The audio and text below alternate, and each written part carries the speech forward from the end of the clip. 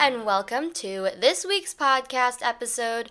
I'm your host, Elena Stoddard, and as always, I want to start this episode off by just thanking you for being here.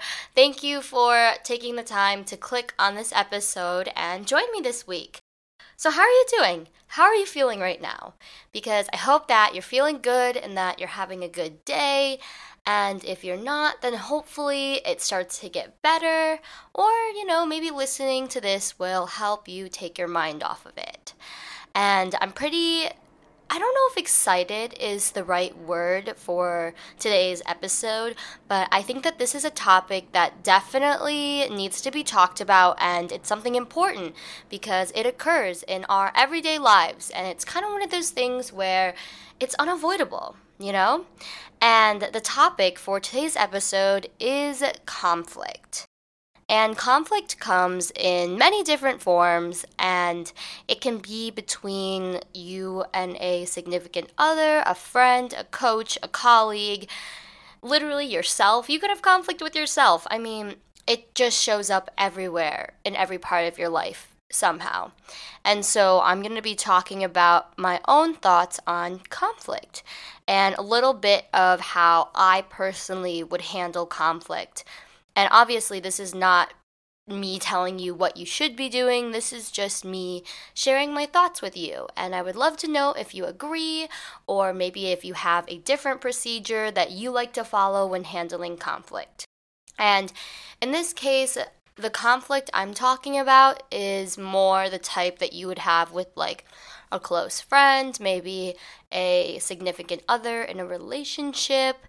I mean, I guess you could kind of apply this to your parents, like, a child-guardian relationship. But when I have conflict with my parents, I do not use these type of steps. Conflict with my parents is a much different story, so I'm more talking about in the friendship and dating way. So I first want to start off by describing to you a situation, because I think if I can put you in the situation, I can talk through the 5 steps that I have made for myself when handling conflict. So let's say that you are dating someone, and I'm just going to put this conflict in the sense of a romantic setting. I mean, this could happen with a close friend, yada, yada, yada, you get my point. So let's say you have this wonderful partner and you guys are such a cute couple, you get along so well, you really complement each other, you respect each other, you feel loved, heard, and valued.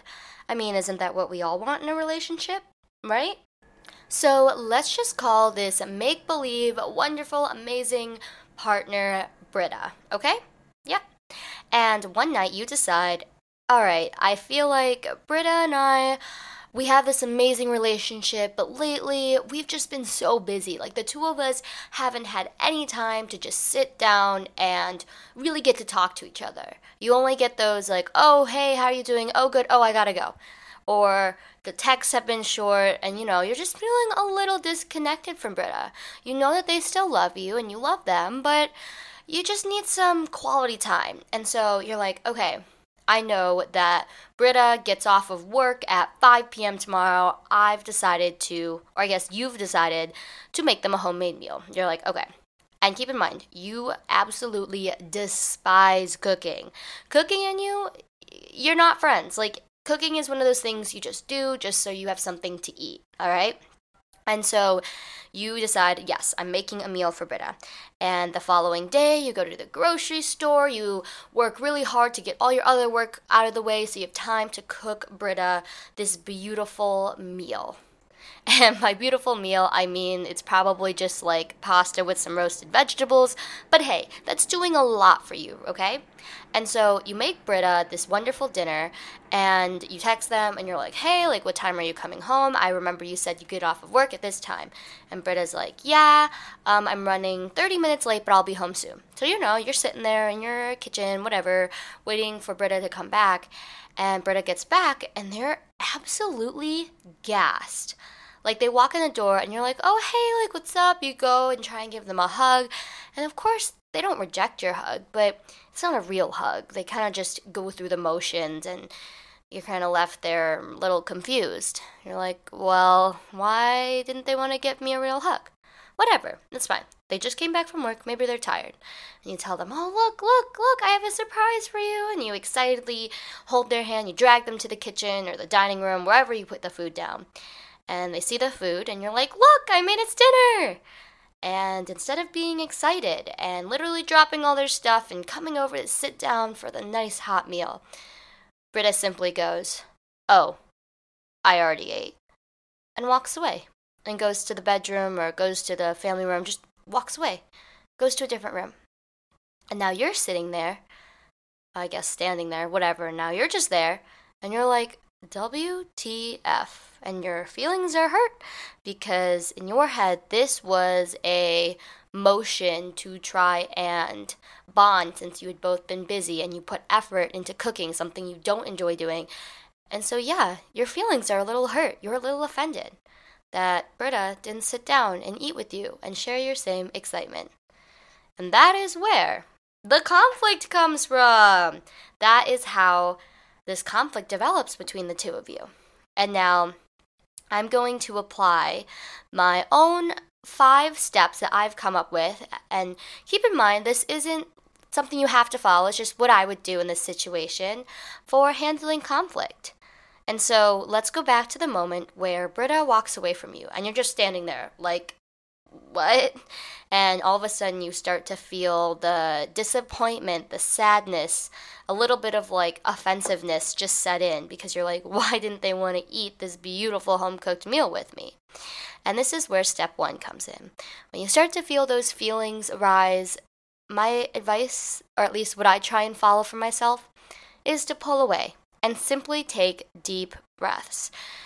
You know, I'm not saying don't feel your emotions. Like, you should definitely feel your feels, but get a handle on your emotions. You don't just want to burst out into tears or just start screaming at them, being like, why don't you eat dinner with me? Like, I worked so freaking hard. You don't want to do those things. It's not productive and it's not going to get you anywhere. So step 1, pull away and take a deep breath. Then step 2 would be figure out how you feel and try to identify why you feel the way you do. Because if you go up to Britta after you've taken your deep breaths and you're like just being upset and you're just like, oh, I'm upset, and you don't know why or where that's coming from, what can Britta really do for you? They can just maybe be like, oh, I'm sorry you're upset. Maybe they could give you a hug, but they can't read your mind. They don't know what's going on in your head. They don't know why you're upset.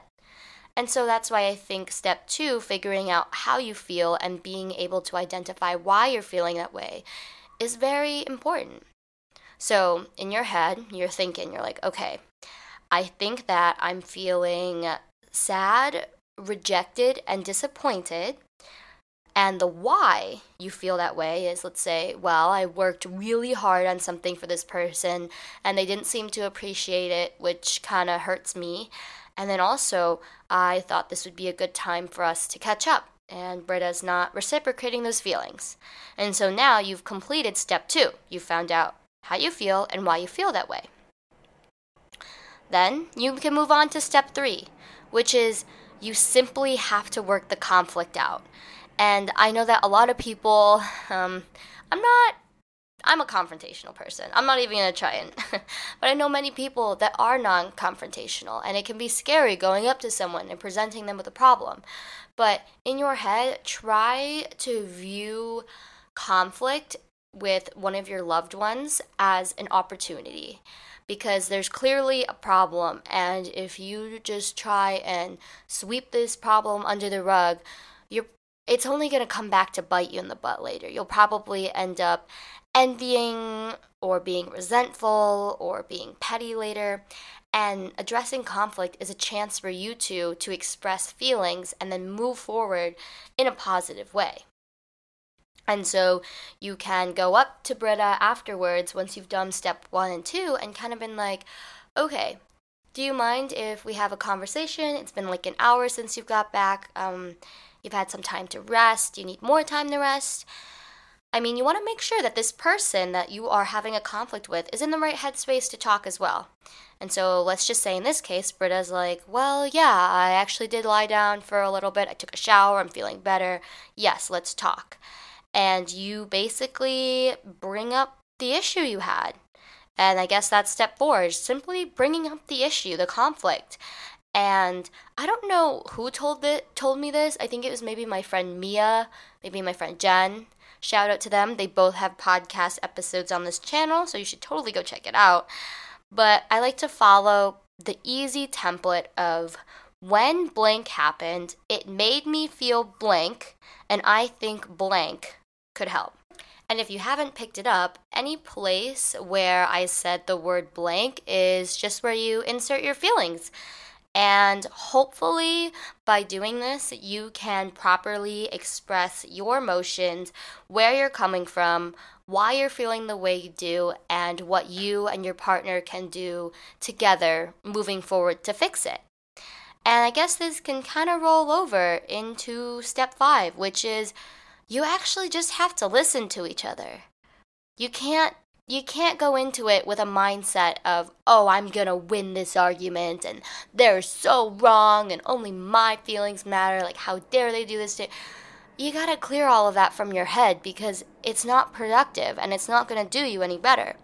Because the way that I view conflict with my loved ones is, okay, it's fine. We have a problem and I want to get through this problem because I care about this person and I don't want to be angry and waste negative emotions and time with this person.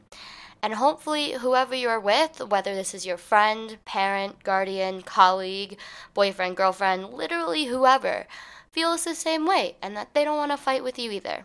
Or they just want both people to move forward and feel more comfortable. And so if we go back to the story that I'm telling of Britta and yourself, maybe this conversation that encompassed the last 3 steps of this is something like, hey, Britta, when you came back from work and didn't really pay me any attention when I put a lot of effort into dinner, it made me feel pretty sad, disappointed, rejected, and a little bit like I was being taken for granted. I think that in the future, if you just communicated on your way home from work when you're really not in the mood to talk coming back, it would help avoid another conflict like this. And simply saying words like that can help the two of you move forward in a better way. And then after that, it gives, I don't want to say a rebuttal, but it gives the other person, aka Britta, a chance to express what they're feeling, and you have to shut up and actually listen to what they have to say. Perhaps Britta says something like, oh my goodness, I'm so sorry. I didn't realize that we hadn't spent any quality time together. Man, I've just been so busy and I had a terrible day at work. Like, my boss yelled at me, so I was really hungry. I just stopped at a deli and ate a sandwich on the train ride home. I'm so sorry. I didn't even notice that you had made dinner and I just needed to go be alone for a minute. And from there, you listen to that and you also understand where Britta's coming from. And from there, hopefully the two of you can patch it up and move forward in a positive manner. Alrighty, so that concludes the content of today's episode. I hope that you enjoyed, or at least I hope that it gave you something to think about, And I don't know if my silly, goofy story of talking about you and Britta and this made-up little situation makes sense at all, but I hope it does. And I will talk to you next week, and have a lovely rest of your day.